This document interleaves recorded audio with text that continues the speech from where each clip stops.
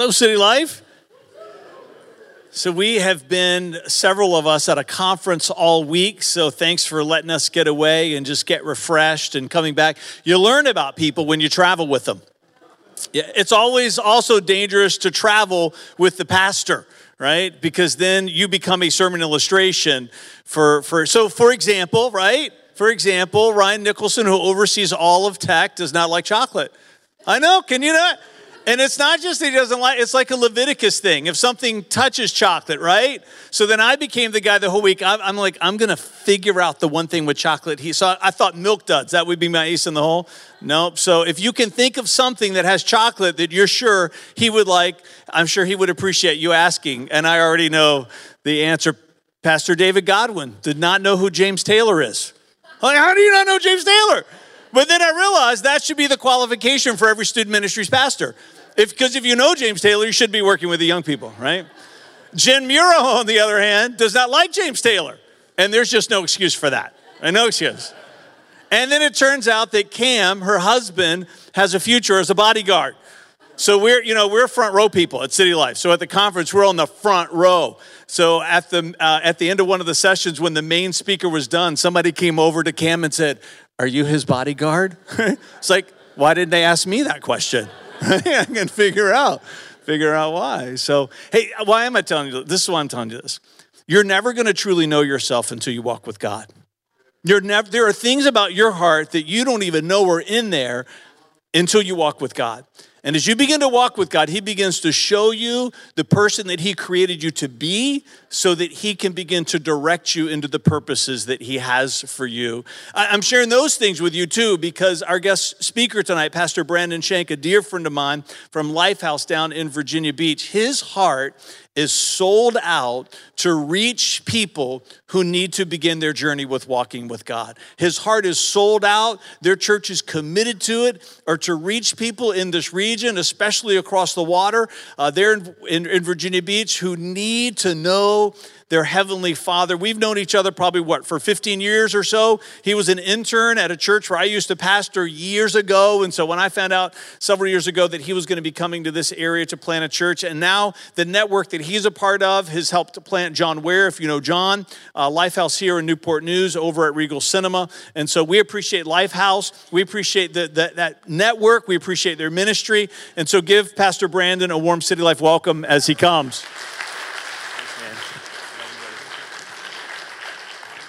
You know, I believe in giving honor where honor is due. And, Pastor Fred, you guys know this, but I think he's probably the most consistent human being I've ever met. You know, it's knowing him for years, but he's never wavering. He's just the same guy throughout every circumstance that I've watched, whether it was on Facebook or knowing you face to face and watching you walk. When we first launched the church, I kept getting strep throat, man. I think it's my kids. They say kids are like walking germs. They really are. So when I started having kids, I started falling apart. And so I had strep throat. They tell you when you plant a church, you're not supposed to have guest speakers in for like the first year. You know, you need to be on that stage every week. I remember in October, I planted in September 14th, 2014. October, Pastor Steve was called in to preach because I was laid up with strep throat. I think it was a month or two later, Pastor Fred was coming in. Y'all planted the church, so thank you. If it wasn't for y'all, the church would not exist today. But I just, Pastor Fred and Vanessa, you guys, I believe in honor. And, you will never know the tears that they've cried, the fasting that they've done, and the way they've carried you in your situations. I know as a lead pastor of a church what I guess the things that you can't really explain because they're really not for anybody else to have to understand. It's part of the calling. But can you guys just thank them? Can you thank them for leading you guys so well and being what they are? And I know that, go ahead and tell them. Tell them it's good.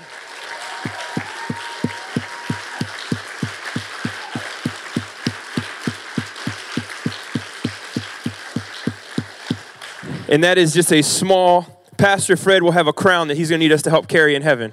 So I just appreciate him very much. And Pastor Fred, when I moved to Virginia Beach, I didn't know anybody. We're what you call a parachute launch. And basically what that means, they launch you out of an airplane and you don't know anybody or anything. You're landing, hoping to get some kind of momentum. And I knew nobody in Virginia Beach. I know it's very bad grammar, but that's all I could think of. I did not know anyone. And Pastor Fred calls me. He's like, hey, man, let's go down to the beach and eat. It's like, well, my schedule's pretty clear, so let's do it, And he came down and spent some time with me. And so I just appreciate the heart of this church. And it's funny how Pastor Fred is he's a consistent guy. And in his spirit, it's exactly what I saw on stage during worship. I would never see that out of him, but in his spirit, I feel like that's him. And so it's a cool picture of your pastor and his family, and appreciate this church very, very much. Well, they say that if you show a picture of your family, it's a statistic. I don't know exactly what it is, but something like 10 times more likely to hear what you're saying. And so I want to start out and I want to show you a picture of my family. So, so on the far left is Caden. He's actually with me tonight. He was telling me the whole time during worship. I'm sure he loved it, but he wanted to go to kids' church. He was ready. So there's Caden. He's 7. The middle guy here is Rylan. He's 5. He just graduated preschool. Big week in the Shank House. We went to Chuck E. Cheese this morning. Yeah, praise Jesus. On the far right is Makai. He's rocking an Oakland A's hat, represent the Athletics. And then back there, I'm holding we call him Chunky Love. His name is Asher, and he has just turned a year old. And to the right is my beautiful wife, Casey, who I've been with for 20 years and married to for 13, my high school sweetheart. And she is locked in my source of strength. And I don't love kids. I love my wife. And so we have a great time. We actually only had 2 kids when we launched, and now we got 4. It just shows you a little bit of the stress in the 3.5 years of church planning. But we are finished. The Lord said it is finished, and I said it is finished. And we love our kids, and Jesus loves you today. I want to take a minute, and I want to talk to you about something that I feel is probably almost one of the elephant in the room things with living for Jesus. I know for all of us, we walk through stuff, right? Everybody's got something. There's nobody in this room right now. There's nobody here this evening that you don't have something. Is there a place that I can't walk for camera or anything like that? Okay. There's everybody in here, you've got something. It may not be a monster. For some of you, it may be that thing that your family or a relationship or a financial thing that's maybe just kind of been there for 10 years. Maybe for some of you, it's something new that you found out this week. It could be a decision. But one of the things that I push all the time to Lifehouse Virginia Beach, and I tell them all the time, is that there are physical things that you are responsible to do so that the spiritual can actually work in your life. And one of those things I tell them all the time, when I say come to the altar, I say, listen, there's not a physical altar that has an authority or a power. What you're doing is you're stepping out, and the minute you stand up, you're actually putting something physical behind what you're asking God to do spiritually. Does this make sense? And so I really feel like the Lord has been speaking to me specifically for this church in that he's given a lot of you a promised land, but you've got to actually be the ones to step into it. That thing you've been praying for, it's actually there. It's actually been provided, and God's already laid that out in front of you, but now it's your responsibility to walk into that promise. It's your responsibility to actually go and get that thing that he's already provided for you. Instead of, Lord, I cry out. And God, I pray, and I'm on my knees, and I'm begging you to help me, God. Oh, dear Jesus, do something in me that only you can do. I get it. But I think sometimes we're crying in vain when God's saying, I've already provided what you've asked for. You've got to actually be the one to do it. I'm not going to pick your legs up and put one foot in front of the other. That's the element that's going to require you to do something.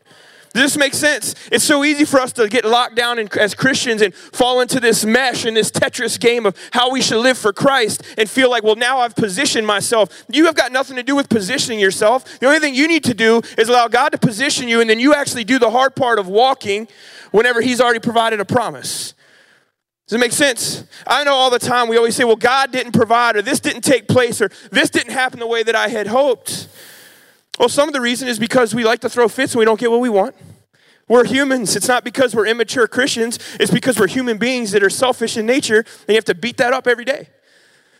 But the other part isn't that you didn't get what you wanted, but that you weren't complete because you wanted God to finish what he had started whenever it was your job to finish it because he'd asked you to walk. Right? This reminds me of the Israelites. I don't know how many of you may be familiar with this story, but in the Old Testament, God spoke to a man named Moses, and he said, listen, I want you to go get a group of people, and I want you to take them somewhere. I want you to take them out of Egypt where they've been for 430 years. They're slaves. And I want you to take them from the place of slavery to the place of promise. It's a land flowing with milk and honey. They won't have people beating them. They won't have people making them have these bogus efforts. These are people that I want to push to a promised land. And I'm going to show how good I am through these people. And I love everybody so much that I'm actually going to use these people to reach more people. That was the whole point of it. And so they were only marching for 2 years. These people were marching. They came out of Egypt And they get to the promised land. 2 years in, they're already at the promised land. They're there. They're ready to take the land. God had already laid it out before them. And Moses, when he writes back to the Israelites, he writes a historical account to give them a little bit of an idea of what this looked like. In Deuteronomy, he's writing the historical account as a way to remind them of how God had been faithful to them. And so he writes this back, and as you read in Deuteronomy, this is actually Moses who led them to this place, reminding them of the circumstance that they endured. And this is what it says in Deuteronomy chapter 1, verse 19. It said, "Then just as the Lord God commanded us, we left Mount Sinai and traveled through the great and terrifying wilderness, as you yourselves remember, and we headed towards the hill country of the Amorites. And when we arrived at Kadesh Barnea, I said to you, you've now reached the hill country of the Amorites that the Lord our God has given us. Look, he has placed the land in front of you." Now I want to stop there for a quick second. Think about this. What did Moses just tell the people that God had spoken to him?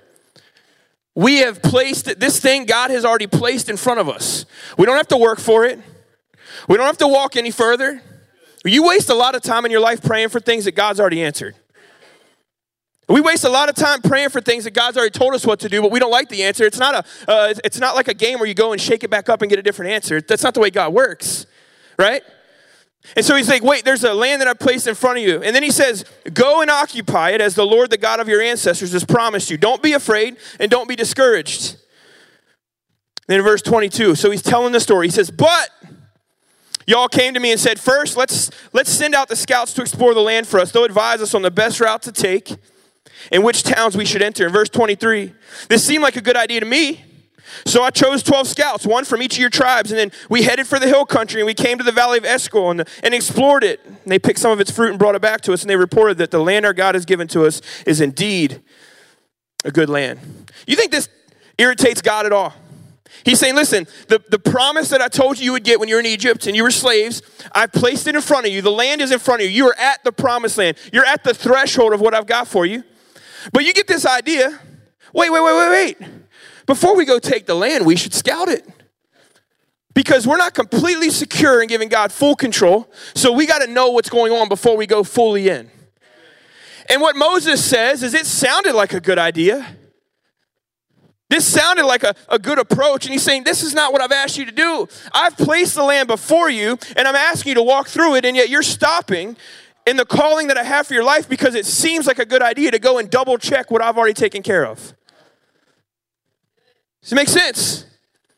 If I'm God, I'm lighting everybody on fire. You know what I'm saying? That is why I have not been given any permission by God to do anything significant in my life apart from what I am doing, because I would light somebody up. I have an attitude problem, an anger problem, and a very deep hatred for disobedience because I have 4 children. You know what I'm saying? Like, you feel this. The other day this isn't something I do often, but I hate running. But I work out of my house, and it was 6 o'clock in the morning. And my children, Caden, Rylan, and Makai, my 3, 5, and 7-year-olds, they figured out when I work out in the mornings. And so I used to get up really early to work out in front of my family. Well, now them little suckers are waiting at the garage door for me.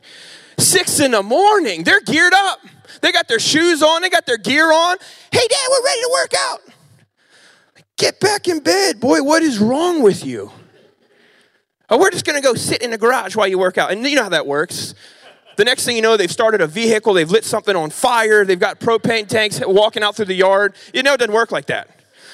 So just sit here while I get this stuff done. And so I said, I got to go for a run, and it was only like a mile. I don't run much. I hate running distance. And so like a mile seems like a marathon. And so I'm like, I'm going to run for a mile, Caden, my oldest. I said, you're not going to make it, so just run like to the stop sign and back, but don't run the whole way. And we live in the ocean front, and there's a bike path that runs from our house to the beach. And so that's where I run. But the bike path is about a quarter mile. You got to run through a little neighborhood to get to it.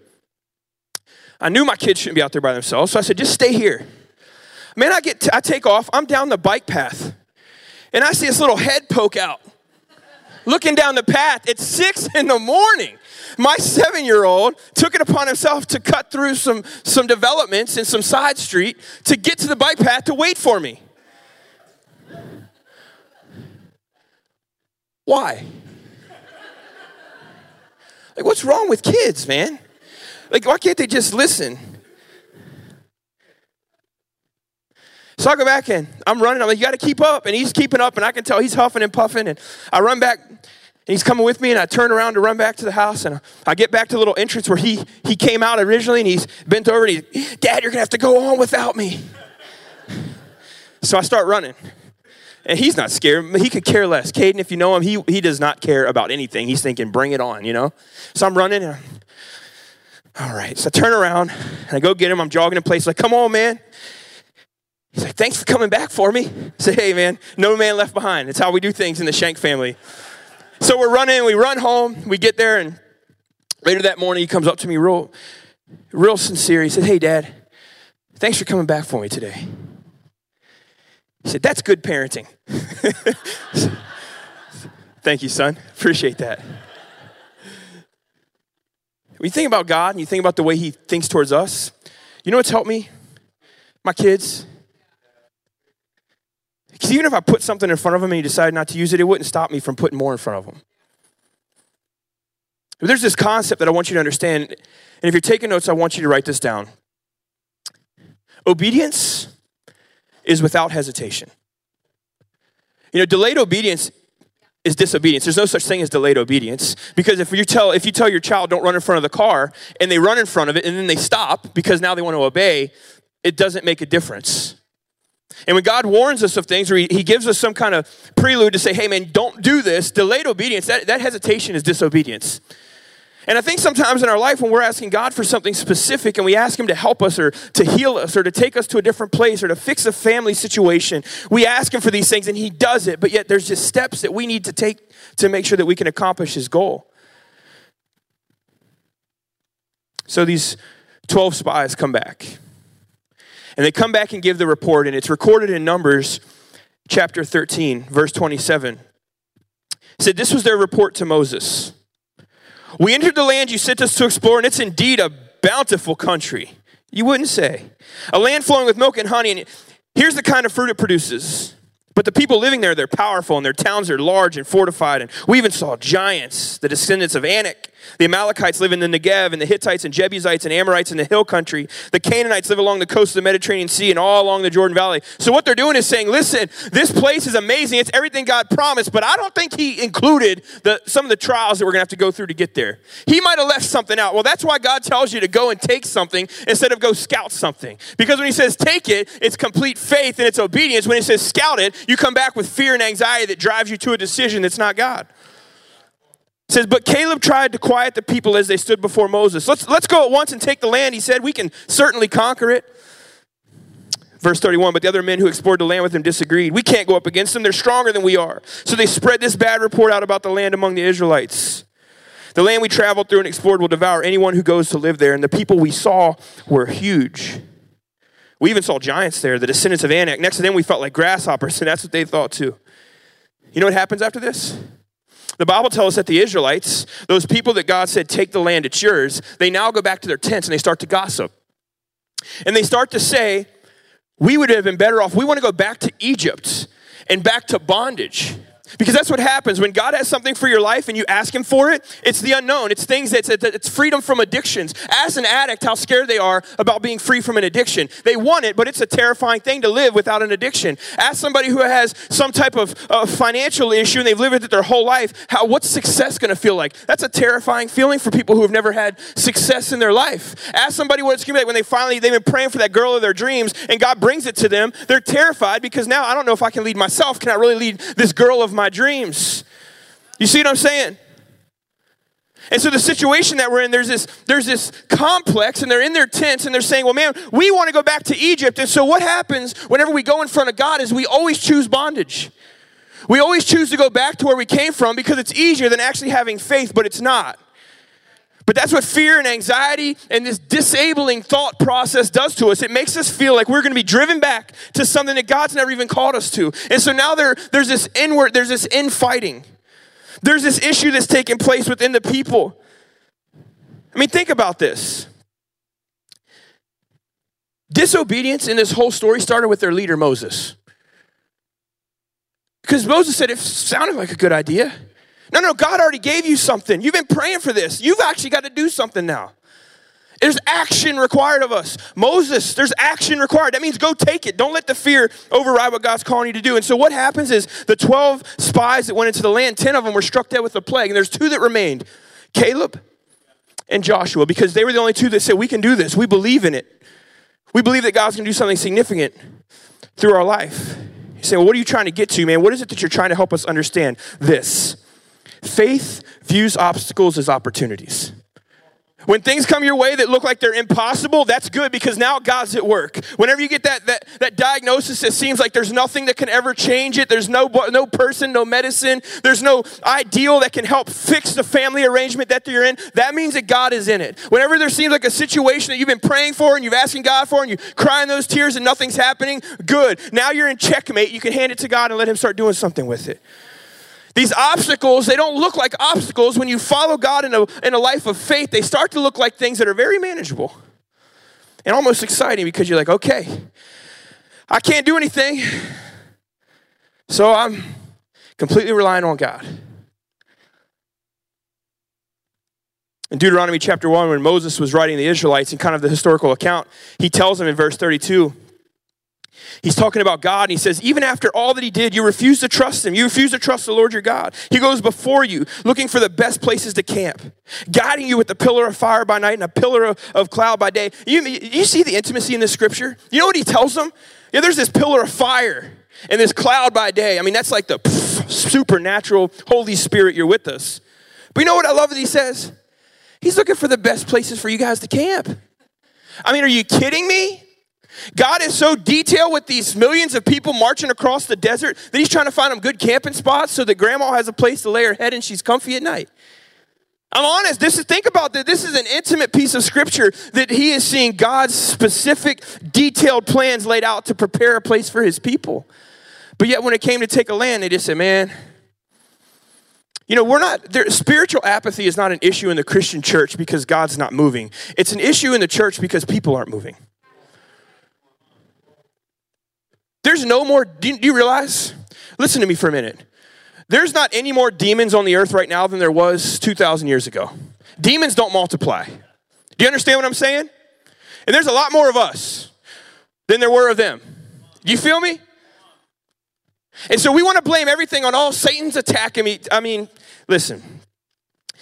If we could spend more time glorifying Jesus and the victory that he had on that cross and less time glorifying our struggles and darkness, we would find ourselves taking more action and being a lot more proactive and a lot less hesitant to go and take the land that God's already promised us. I mean, you understand what I'm saying this evening? This is a message that if you can grasp onto and chew on and realize that this isn't about having a knowledge of God. This isn't about understanding God. If you find yourself being apathetic and just going through the motions, and whether you're playing worship on the worship team or out there worshiping to what the worship team is playing, if you find yourself with a loss of zest in your life, it's because there's been a disconnect and you've lost the focus of why you're even in the game. It's because that promised land looks sexy, but you ain't willing to beat it up. You ain't willing to have to get beat up over it. You're not willing to have to walk a hard road. You're not willing to have to get strung out in a bad way with a lot of people in your life to follow God the way that he's called you to follow him. You know the Bible says where Jesus said, no, this message is going to divide mother-in-law and daughter-in-law, father and son. It's talking about it's going to divide the people who are all in. You ever been around somebody who's really getting into shape and you look at him, you're almost disgusted? Like, who do you think you are, man? You look good. And I'm ticked. I don't know who don't like chocolate, but bro, you got an issue. But I'm thinking, I'll hunt that stuff down, man. The other night, I found Easter candy. I don't know if it was from last year or the year before, but we had nothing in the house. I almost ate it with the wrapper on. I've got a problem with chocolate. I am an addict, and I am openly admitting it, and I am proud of it. You know what I'm saying? Like, I love chocolate. I'll eat it off of a shoe. I don't care. I have no idea where I was going. I'm thinking about chocolate. Peanut butter eggs. No, my point is this. You've got to be in a place where you allow God to take your life and not in a place where you're letting him have you. Say, God, take me somewhere. Help me to walk into what you've got for my life. Help me to be that man or woman of God that you're calling me to be. You know what this proves, though? If you were being escorted by God with a cloud by day and a fire by night, you would think that would prove his ability and his miraculous, right? But no, you know what it proves? It proves that faith isn't produced by what is seen. It's produced by what you believe. It's not produced by miracles in your life that you say, God, if then. It's not produced by things around you that you say, well, if this happens in my life, that's not the way that it works. Faith is whenever you believe. The last week I was laying in my bed in the middle of the night and God spoke something to me so powerful. And I was praying and I was like, God, I just don't sense you right now. There was a fear and anxiety that tried to settle on me in the middle of the night. And I said, God, I just don't sense you right now. And he said, and this is when you'll have the greatest faith, is when you don't sense me, but you know that my presence is just as real. And in your life, that's what God wants to, he wants to get us to a place where we don't need the feelers to be the doers. We know that he's there. We know that he's the same God. Man, I can't tell you in 3.5 years, the stuff that my wife and I have walked through, it's not because of our church being any specific thing or not being something. It's the fact that when you walk into darkness and you start claiming light, you had better be ready to strap up. And you better go hard in the paint because it's coming after you. I'm saying, it's coming after you. And when God says take the land, you better take it. You better start doing something proactive that looks a little different. But you know, we do what the Israelites did. When we don't feel like God's doing it our way, we say, well, we'll take care of it. And in Numbers chapters 14, verse 39, this is what it says. So when Moses, he reported the Lord's words to the Israelites, basically saying, y'all, you're not going. The people were filled with grief. So they got up early the next morning and went to the top of the range of hills. Let's go, they said. We realize that we've sinned, but now we're ready to enter the land the Lord's promised us. Of course you are. Now you're ready. It's delayed obedience. You didn't listen to what God had said to you. You spent 40 days cooking your meals and having your parties and hitting the beach ball and making your barbecue when God had given you a land. 40 days to build fear. 40 days to build doubt. 40 days to think of every thought that's not God. And in verse 41, Moses said, why are you disobeying the Lord's orders to return to the wilderness? It won't work. Don't go up into the land now. You'll only be crushed by your enemies because the Lord's not with you. And when you face the Amalekites and the Canaanites in battle, you'll be slaughtered. The Lord will abandon you because you've abandoned the Lord. Verse 44, but the people defiantly pushed ahead towards the hill country. And even though, listen to this, neither Moses nor the ark of the Lord's covenant left the camp. You know what that's saying? Saying that they were wanting to go now without the presence of God. So now they're saying, you gave us something, we didn't take it. We're not really happy about the scenario. Now you're gonna discipline us. I don't think you know who you're messing with. We're going up with or without you. So they say, we're gonna do it without the Lord's presence. Well, that's what got them in that position to begin with. And it says, then the Amalekites and Canaanites who lived in those hills came down and attacked them and chased them back as far as Hormah. You're saying, what is this trying to communicate to us? It's very simple, that God's plans can't be taken into human hands. You can't do what God's calling you to do. You can't finagle it. You can't Play-Doh it. You can't build it out of nothing. You can't make God's plans take place in your life. The only thing you can do is submit to God's will. And so God gave them time served. They had been wandering for 2 years. So he gave them 40 years. He said, I'll give you 38 left. He said, but what I'm going to do is that all of the grandparents and parents that have prayed for their children to be the ones to come into the promised land, I'm going to give them that. But the grandparents and the parents, y'all are going to die off because y'all are the ones who are divisive and you're wicked. But your kids, I'm going to give them a fair shot. And so for 38 years, they wandered. Everyone died off. And then they ended up crossing the Jordan River during flood stage. Now, flood stage is about 100 feet wide, 10 to 12 feet deep, and the Israelites cross the Jordan River, and they come back to the other side, and they actually end up in the face of the promised land, right at the mouth of this massive city called Jericho. Now, it's a whole new generation. The parents are gone, the grandparents are gone, Moses is gone, now Joshua is leading, and you know who else is there? Is our boy Caleb, who said, we can take this land. And so they're there, they're saying, listen, God has given us something, and I'll tell you what he hasn't given us is a spirit of fear. He's given us a spirit of power, he's given us love, and he's given us a sound mind and a sword, and I'm going to do what I have to do to take that land because he's already given to us, and it's 40 years old. He gave this thing to us 38 years ago, and we didn't obey, and I'm not going to let that happen again. I'm going to take the land because it's going to require something of me to get where God's taken my life. It's going to require something of us. I mean, can you even be inspired? This is rhetorical. Can you be inspired? When's the last time you were on your knees and you actually wept without any worship or Pastor Fred or this church, just you and God in his presence? This isn't a spiritual barometer question. I'm just asking a question. I'm not saying you wept because you felt bad or because you were angry or because something bad happened. I'm saying, when's the last time you just sat in the sweet presence of a mighty king and said, oh, Jesus, I won't go anywhere without this.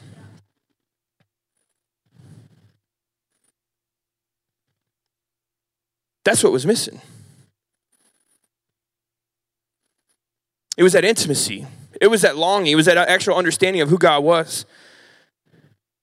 So Joshua comes into the land in Joshua chapter 6, verse 1. It's a whole new regime. And it says, now the gates of Jericho were tightly shut because the people were afraid of the Israelites. You know why they were afraid? Because there's millions of people that just crossed the Jordan River at flood stage, and they knew that thing had to be parted, just like the Red Sea was parted. And so all the kings, the Bible tells us, were terrified of the Israelites because they're thinking, these jokers have been 38 years wandering, and they were the joke, but now we know that their God has done it again. And he's out. He's out to take us out, and we have got to be vigilant, keep these doors shut, keep them locked, don't let anybody in. Said no one was allowed to go out or in, but the Lord said to Joshua, I've given you Jericho, its king, and all its strong warriors. So now we know that God has spoken the same thing over your life, that he's given you the promised land, and he's given you the ability to take the promised land. He's given you all of the things you need. He is training you. You might be in a season right now where you're learning how to fight the way God's designing you to fight, learning the type of warrior that you're supposed to be, but at some point you've got to actually put steps into that promised land. It says in verse 3, you and your fighting men should march around the city, or around the town, once a day for 6 days. 7 priests will walk ahead of the ark, each carrying a ram's horn. On the 7th day, you're to march around the town 7 times with the priests blowing the horns. And when you hear the priests give the long blast on the ram's horns, have all the people shout as loud as they can. And then the walls of the town will collapse and the people will charge straight into the town. Oh, this sounds so spiritual, doesn't it?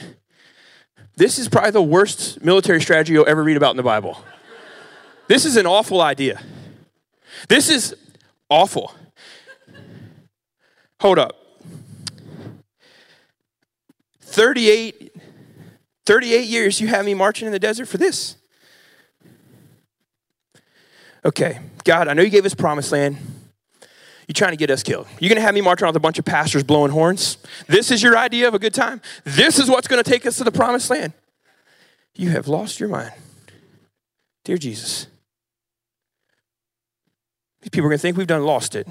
Me and a bunch of pastors out here marching around blowing horns like we own this place. You got to be kidding me. When God calls you to do something that the world will know only he did, it's not going to make sense. It can't.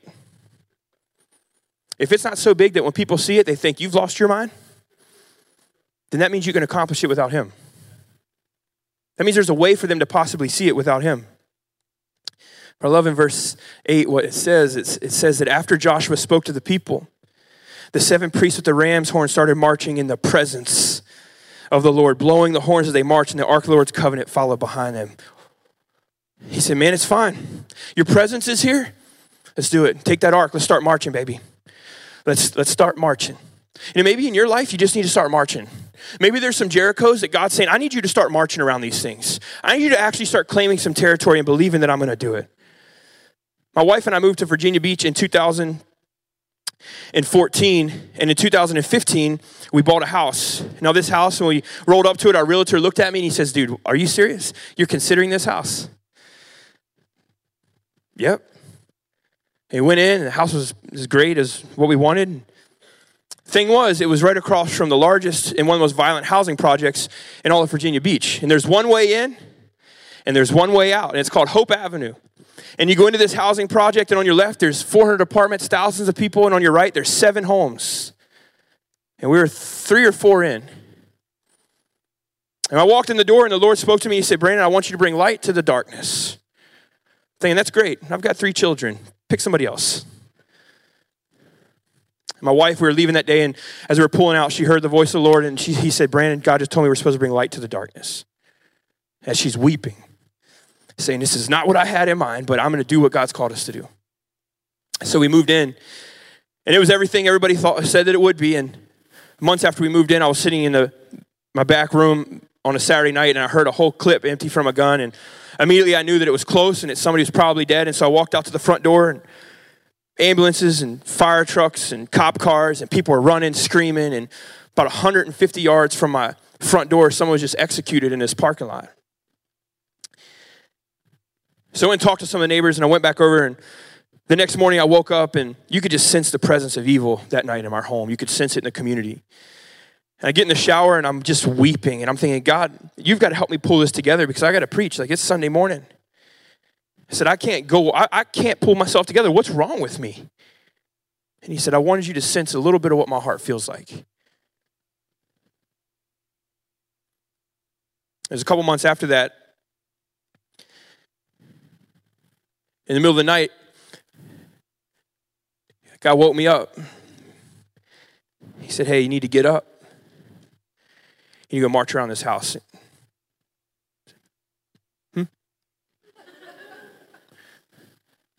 Nah. You've lost your mind. A white dude in some night pants running around his house in the middle of the night. You have lost your mind, bro. He's trying to get me killed, man. In like God fashion, he just didn't say anything else. So I got up. It's all right. Went out the front door and just started walking. Looking around, maybe started walking a little faster. Somebody's going to see me. And God said, you start praying over this property. And you start praying. This is your Jericho. You pray over this place. He's like, I'm going to bring the walls down this community. You pray over this place. And so I start walking. I'm like, Lord, I just pray right now that your presence would fill this yard and fill this home. I pray that anybody that drives by this property would begin to sense the presence of a mighty God. Lord, I pray that the loss would be found, that the hurt would be healed, that the brokenness would become restored. I pray for the generations that are in this community right now, that you would help us to reach them. Father, I pray that you would cover my kids with an anointing. God, I pray that you would do something in me that the world would know about, not because of me, but because of your power. And you would use this property and this home. You would help my wife and I to be a husband and wife and a family in a place where we can provide solidarity and peace that passes understanding. Round one. And I'm going second time. I'm like, oh God, I pray in Jesus' name for your anointing to flow from the front of my house to that street. Round two. And I'm praying in my prayer language and I'm in a good jog now. And I'm like, oh Jesus, I pray that you would just do something supernatural. God, that this address in this city will become known for the move of God in a way that it's never seen it before. Round four. And I just kept going and kept going. Round five. And I'm praying and I'm praising God in the middle of the night, walking around my house in the middle of the projects. Keep going. Round six. Oh God, I need you to move in a way that man can't deny that you're real. Round seven, and I'm praying and worshiping in the middle of the night in my bedpants. And I get to my front door and I feel like he was like, have a good night. After all that, that's it. No well done, nothing. So last year, fast forward 2 years, I came home from an event in May, and the Lord spoke to me and said, hey man, I want you to put your house on the market. I already Jericho marched this thing. I ain't moving. He said, put your house on the market. It's all right. My wife and I felt our heart transition. Like it was time to go. It was an unsettling. We weren't happy there. We weren't happy in the community. We weren't happy with being there. We just felt like, okay, it's time to go. Our church buses, we have a bus route that we run into that community. We used to have a bus that fit 17, and we had to sell it and get a bus that fits 60. Like we bus those kids in every week. We believe in it. And my wife and I's heart started to change. 3 months last summer, the longest months of our life, we had over 35 showings and not one offer on our house. My wife was in and out of that house cleaning that thing. I mowed that grass so many times, I thought for sure that it was nothing left.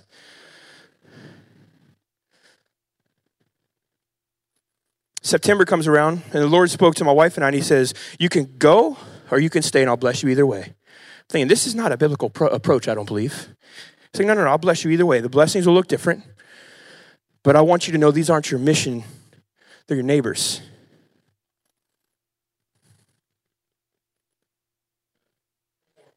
And until you can see that, you won't be able to be used here in a way that I've got you to be used.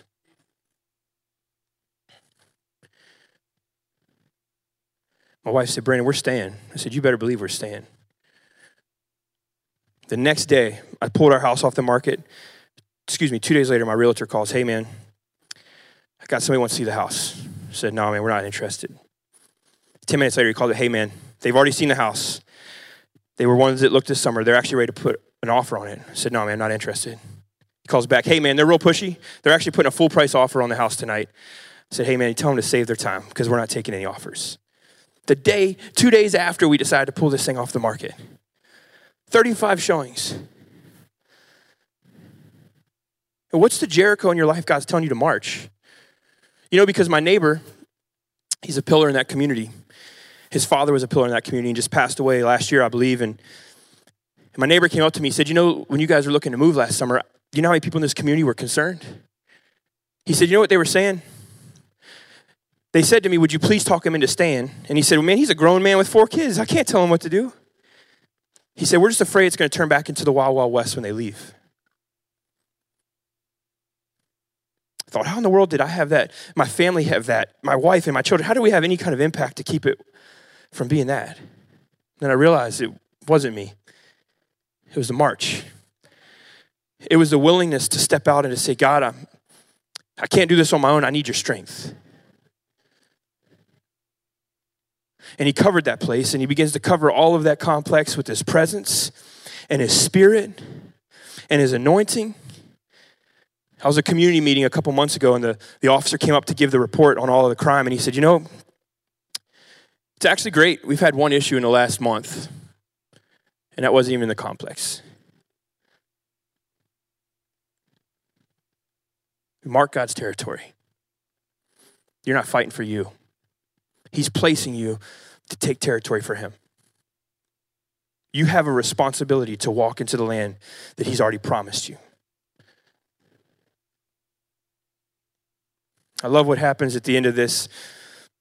The band could go ahead and come back in Joshua chapter 6, verse 15. It says, on the 7th day, the Israelites got up at dawn and marched around the town as they had done before. But this time they went around the town 7 times. You imagine millions of people, your grandma and your uncle and your cuz and all your kids. You're marching around. Come on, Caden, Rylan, Joshua, he can't go over there, man. We ain't done marching yet. I mean, can you imagine the chaos? Millions of people marching in circles. You know, I mean, can you imagine? This has got to be some kind of show. It says, but this time they went around 7 times, and the 7th time around, the priest sounded a long blast on their horns, and Joshua commanded the people, shout, for the Lord has given you the town. And when the people heard the sound of the ram's horns, they shouted as loud as they could. And suddenly the walls of Jericho collapsed, and the Israelites charged straight into the town and captured it. Can somebody stand this evening and give God a shout of praise over your situation? Come on, get on your feet for a minute. I want you to shout down the walls in your life that you know that God is calling you. Come on. Don't stop. You give him a shout of praise and you let him know, I will not be moved. I'm going to take the land. Let him know right now, I'm going to take the land. I'm not going to stop. I'm not going to stop. I'm going to take the land. You see, because this is the reason why. Because in our life, we want to run away from the very things God's calling us to. Don't run away from what God's calling you to run to. Don't run away from the things he's asking you to be focused on and to tie yourself into. You say, well, Brandon, what do we do? How do I do this? I'm going to make this very applicable for you. Say, how do I do this, Brandon? How do we get there? You put down your weapons and you wait for instruction.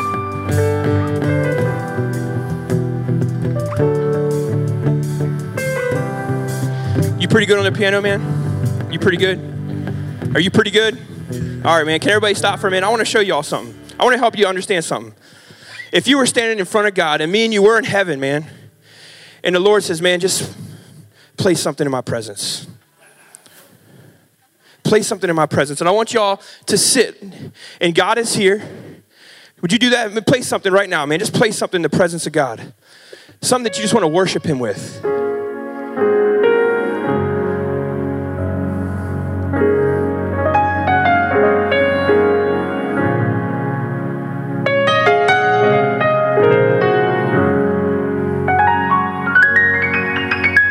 All right, stop. See the difference? The Bible tells us that he inhabits the praises of his people. This isn't a manipulation or a spiritual trick. There's something powerful in, go ahead. See if you can sense the presence of God sit in this room.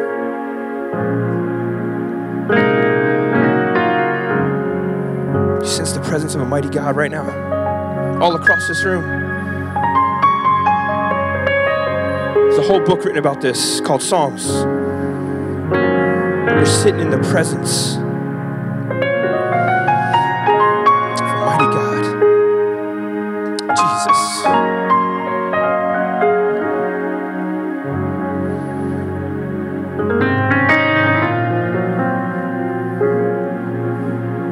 So what do? We sit, we put our weapons down and all of our plans, and we wait in the presence of a mighty God.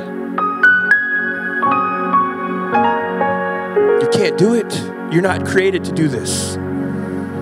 You're created to be obedient, to be the footsteps into the promised land that He'll create. He's given us His presence.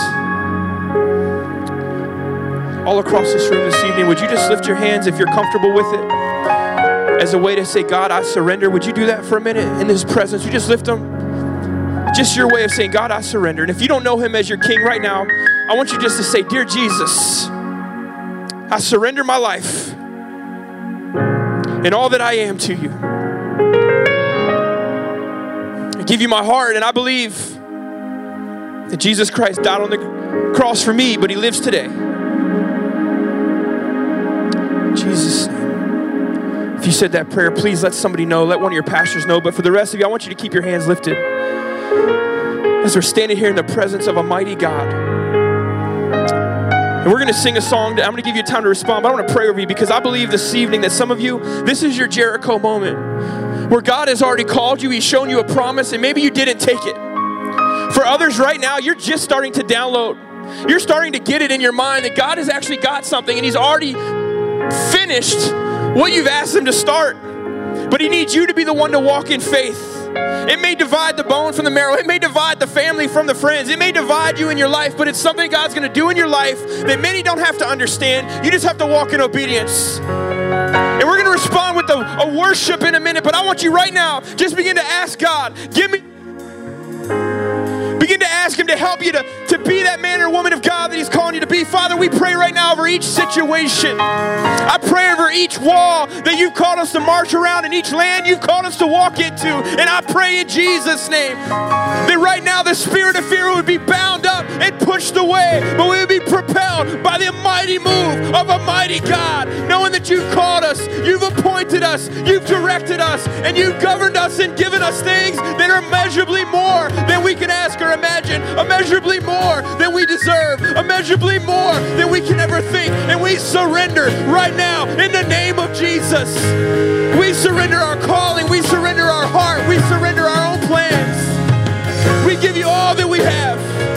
We give You all that we are. Can we celebrate this? Let's worship Him. Let's worship Him. Come on, like.